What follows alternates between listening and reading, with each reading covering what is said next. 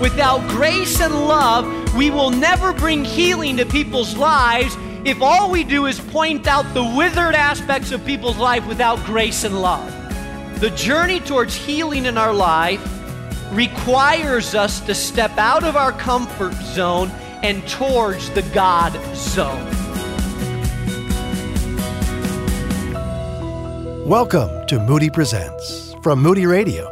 I'm John Gager, and our teacher, heard in that clip we just played, is Dr. Mark Jobe. He's president of Moody Bible Institute and founding pastor of New Life Community Church in Chicago.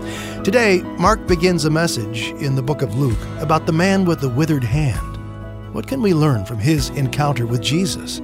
Well, it's all part of our continuing series called Bullseye Living, staying on target with God. Pastor Mark is really looking forward to sharing this message with you today.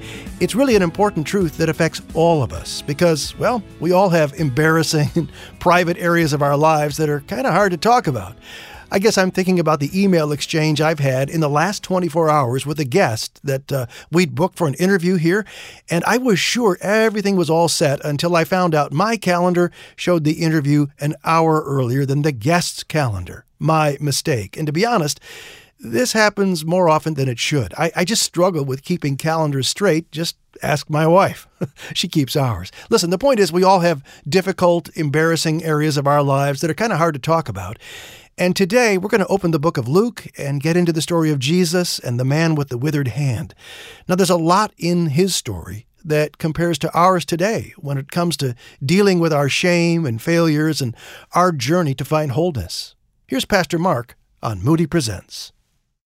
In Luke chapter 6, we have a powerful story that I believe has a message for us today if it's combined with faith. In fact, I believe this message is going to speak to the deepest heart of many of your souls. And you're going to leave this place knowing that God has spoken to you this morning. It tells us in Luke chapter 6, by the way, Luke was a doctor. Dr. Luke. And he wrote the Gospel of Luke, but he also wrote the book of Acts. And so if you want to just kind of follow a story right along, you could read Luke, and then you could read Acts, written by the same author, and it kind of picks up, Acts picks up where the Gospel of Luke left off. And Luke talks a lot about, he tells stories of Jesus. He talks a lot about healing. He's a doctor, a medical doctor, and so refers to the healings of Jesus. And in Luke chapter 6, we have a story of a healing, but it's a powerful story of a man that had a withered hand. It says, on another Sabbath, he, referring to Jesus, went into the synagogue. Now, there's two words that I need to define for you. Number one is the Sabbath, and number two is the synagogue. The Sabbath in the Jewish culture was the day of rest. It was the day when people worshiped. And it was part of the Mosaic law, the Old Testament law, that you were not to work on the Sabbath at all. You could not make food.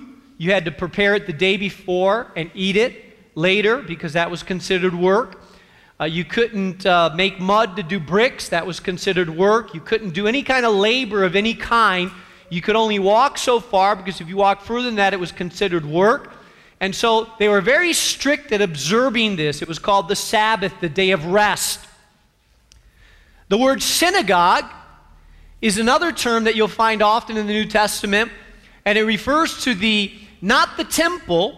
There was something called the temple, and that is where you had the Holy of Holies and inner. The synagogue was a place, it was comparable to what we call a church today. It was the Jewish equivalent of a church.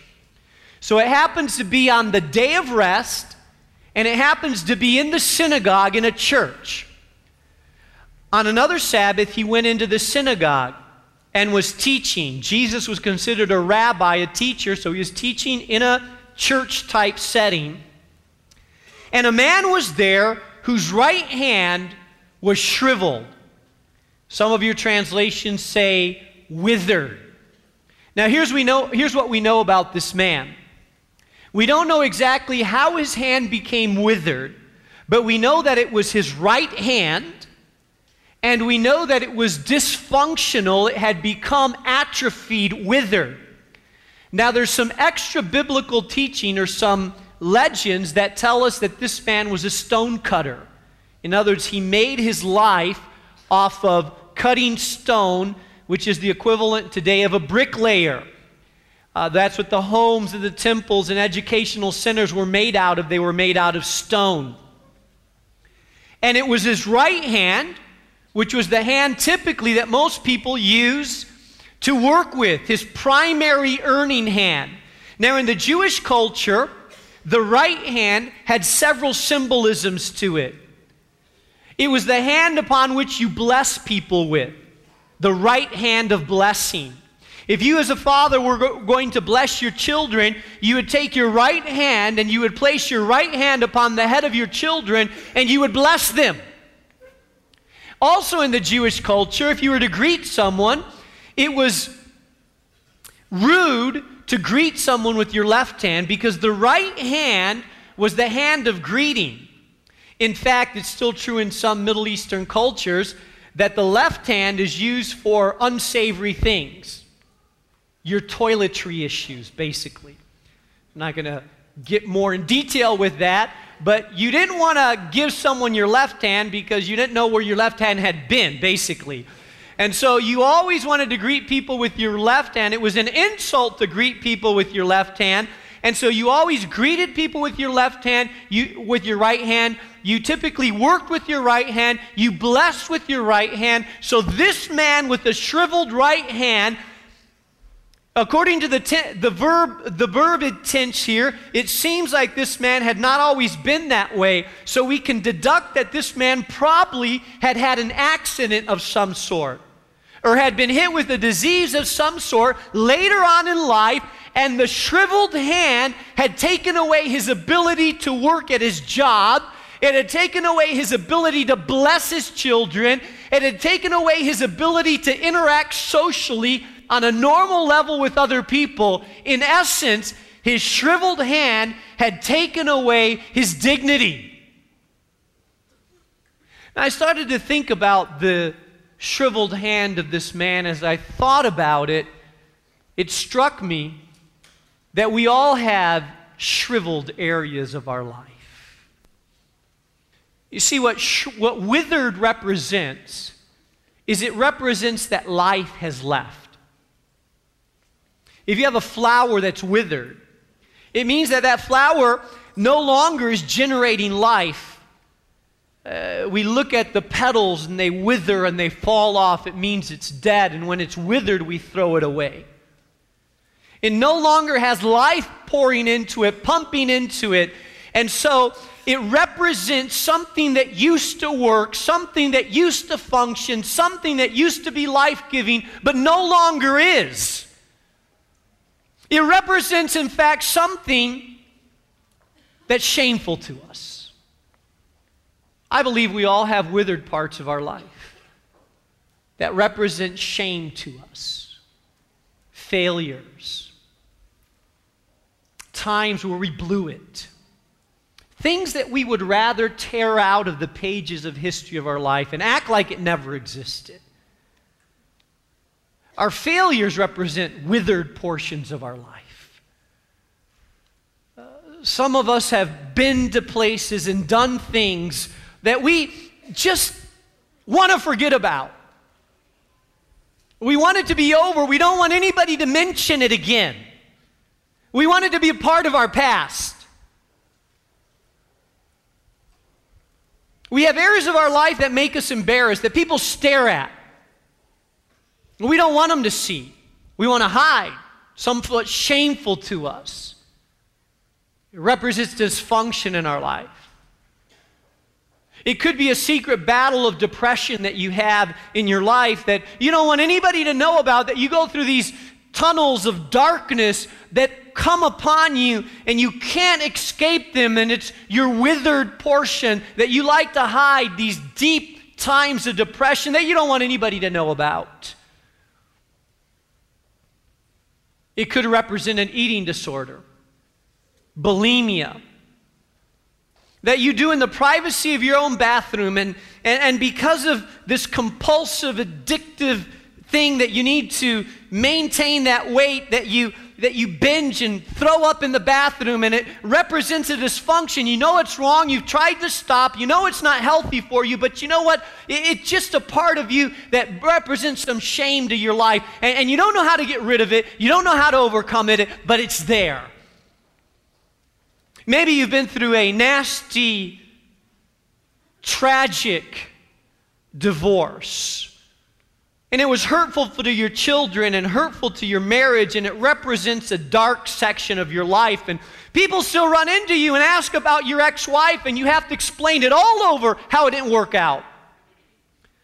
Explain all over how you're no longer married, and they, and you just don't want to run into them, and then you change your name back to what your name used to be, and people still call you by your old married name, and it reminds you every time that, yeah, it was a bad season, and yeah, it didn't work out, and your kids are involved in the middle of it. It's just a withered portion of your life. Maybe it was a tragedy of an abortion at one point in your life, in your early 20s, and when you didn't know what to do, and your parents don't even know about it, but it was that secret escape to that clinic and that abortion, and every time that birthday of that child's abortion comes around, no one else knows about it. No one else calls up to say how you're doing, but you remember it. It still haunts you in your mind. You still think about how old that child would be at this time, at this age. And it's a shriveled portion of your life. You don't want people to know about it. You don't advertise it. But it's there. You see, every single person in this auditorium, we have shriveled areas in our life. All of us do. All of us. The thing is that this man had a physical shriveling. It's hard to hide. And the Bible tells us that the Pharisees, in verse 7, it introduces the Pharisees, and it says the Pharisees and the teachers of the law were looking for a reason to accuse Jesus, so they watched him closely to see if he would heal on the Sabbath. You see, the Pharisees, some of you know about the Pharisees, but the Pharisees were the very religious people. There was about 6,000 Pharisees in Jerusalem, and they were people that liked to pray in public but not in private. They liked to sit in places of prominence, and they liked people to think that they were very religious. They knew rituals but didn't know the heart of God. They were judgmental, critical. They looked down at sinners. They were people that considered themselves very self-righteous. And it's interesting to me that although they were the most religious people, they were also the people most against Jesus. Isn't that interesting?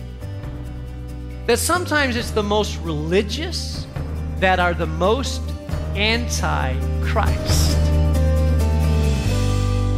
You're listening to Moody Presents with Mark Jobe. We'll pick up again in Luke chapter 6 in just a moment and discover some encouragement to help us deal with the difficult areas of life.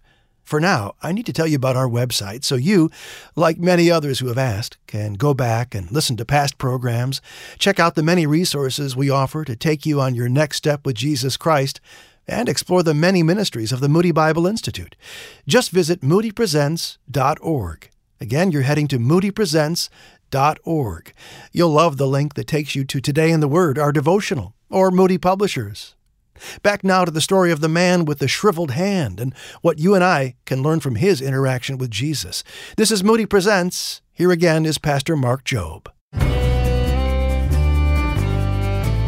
Hey, do you know that you can become religious and not really become like Jesus?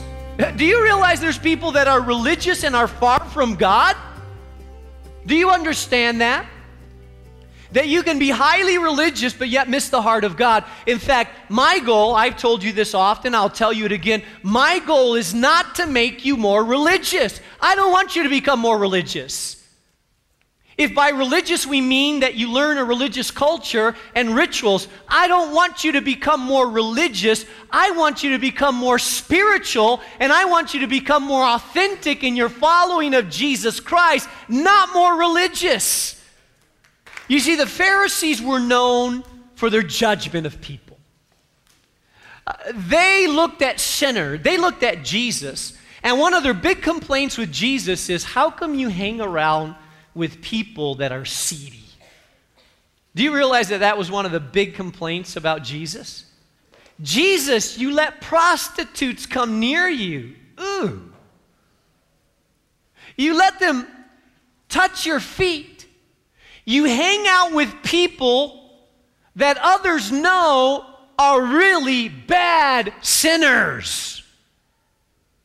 One of the big complaints about Jesus is you allow people around you that come from bad backgrounds, that have a bad history, and you accept them, hug them, embrace them, talk with them. And do you know where they've been and what they've done and how long they've been there? Jesus, if you're really such a holy person, how could you hang out with people that are so unholy? You see, the Pharisees had a religious mentality, and they judged and looked down at people that they considered to be less righteous than they were. I believe there's so many people turned off to Christianity because they've been around Pharisee-like attitudes in Christianity. They've been around people that were religious but not like Jesus. They've been around people that judged and pointed and put down and said you're a sinner and this and that, but they were not like the heart of Jesus. I believe that's turned so many people off Christianity. I believe there's tons of people out in the streets that don't attend any church today because they have a view of church people that they're sort of hypocritical and judgmental. They're not against God, but they're against church. And they say, we don't believe in organized religion. I always say, join us. We're disorganized religion. I think you'll like us. Hey, but God forbid that we ever get so religious that we develop the heart of a Pharisee. God forbid that New Life Community Church would ever develop a Pharisee type of religion. And what I mean by that is the doors of this church need to be constantly open to people no matter what background they come from, no matter what neighborhood they come from, no matter what they've done in life or where they've been in life. Hopefully the doors of this church will be wide open for people to come here that haven't been in church in a long time, that may have never been in church, and people that are coming here that really desperately need God. And this is the place they need to come, and they don't need to be judged when they walk in these doors like, hey, do you measure up to our standard?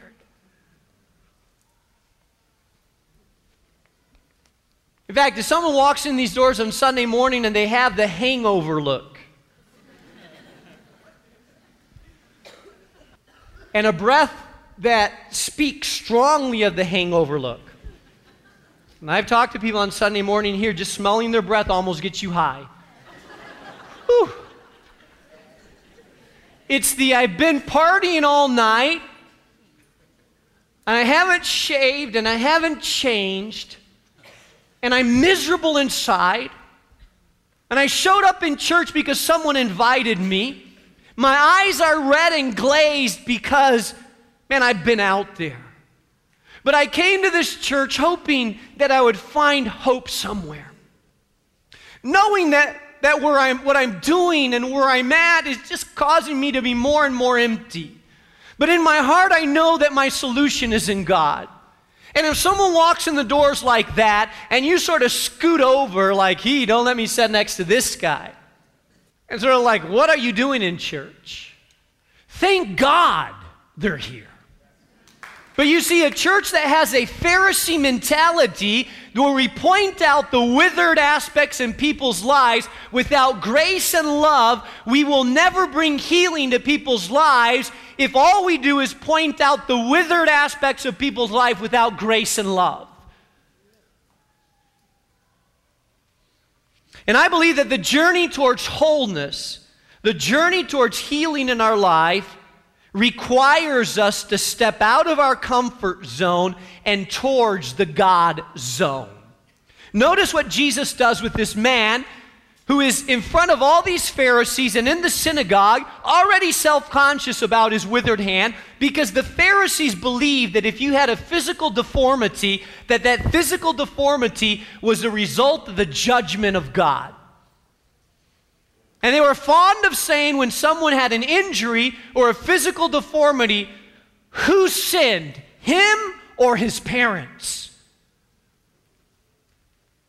And the Bible says in verse 8, look at what it says. And they were debating about whether it was right to heal on the Sabbath or not. See, religious people get caught up in religious arguments that really don't matter. Here's a man that needs healing, and all they're concerned about is whether Jesus is going to heal on the Sabbath or not. Please, give me a break.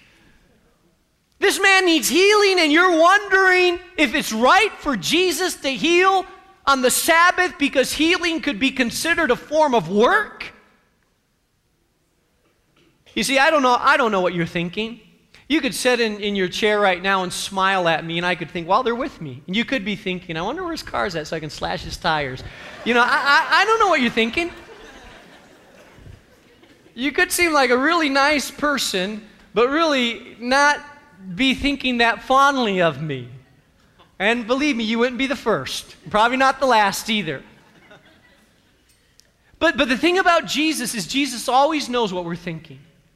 You see, right now, as you sit in this place, the heart of God, the Spirit of God searches through and knows exactly where you're at, knows exactly where you're thinking. You see, He knows if you're running or trying to hide. He knows what you've struggled with this week. He knows who you've talked to, where you've been, what you've watched on television, what you've clicked on your computer screen this week. He knows your conversations, where you've been, who you've been with. He knows how long you've been there. He knows the neighborhoods you've driven through. He knows what music you've listened to. He knows what's gone through your head. He knows every single thing about you. Every single thing.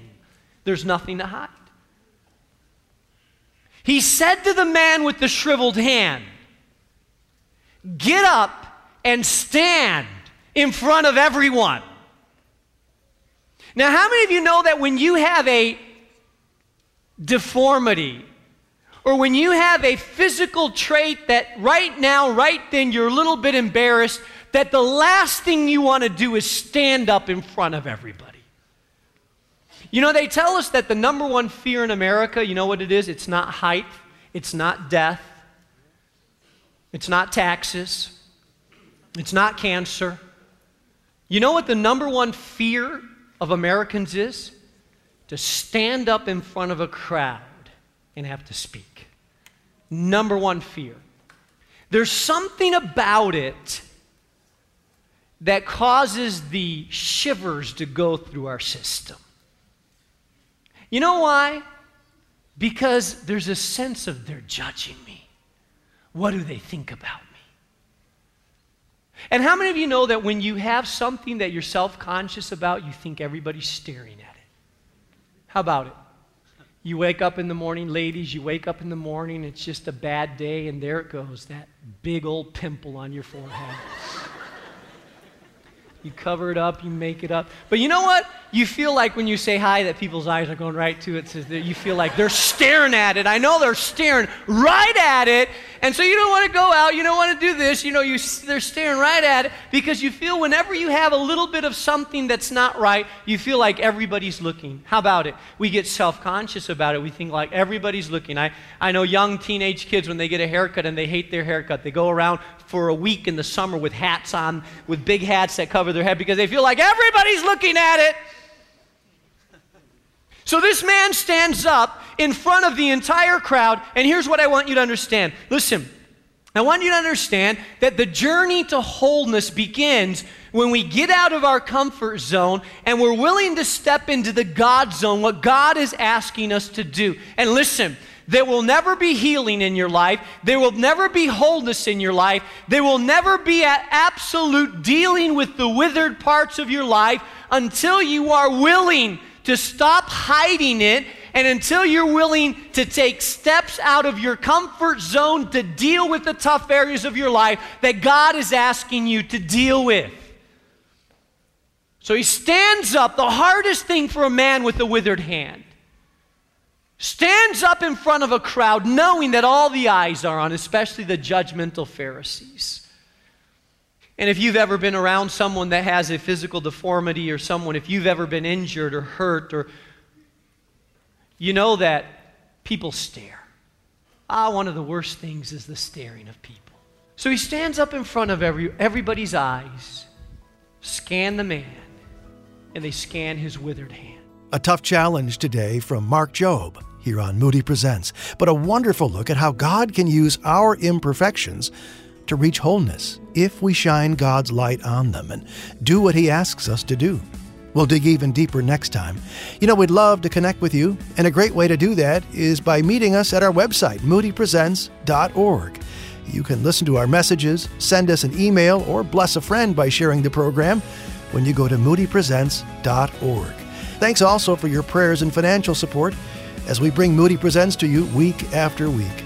I'm John Gager, thanking you for connecting today. Hey, we'll see you next time for more Moody Presents.